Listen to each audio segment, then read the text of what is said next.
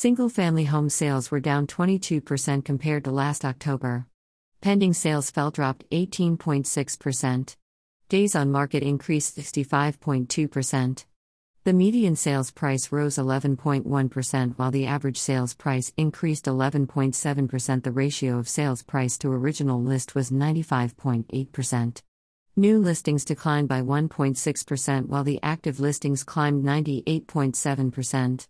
This large increase is not caused by a huge increase in the number of new listings but due to listings staying on the market longer. The months of inventory now stands at 2.5 months. This is still a very low number when you consider that 6 months is a balanced market. Sales, 6,686. Pending sales, 6,703. Days on market, 38. Median sales price, $400,000. Average sales price, $481,787. Ration of sales price to original list, 95.8%. New listings: 6,703. Active listings, 19,539.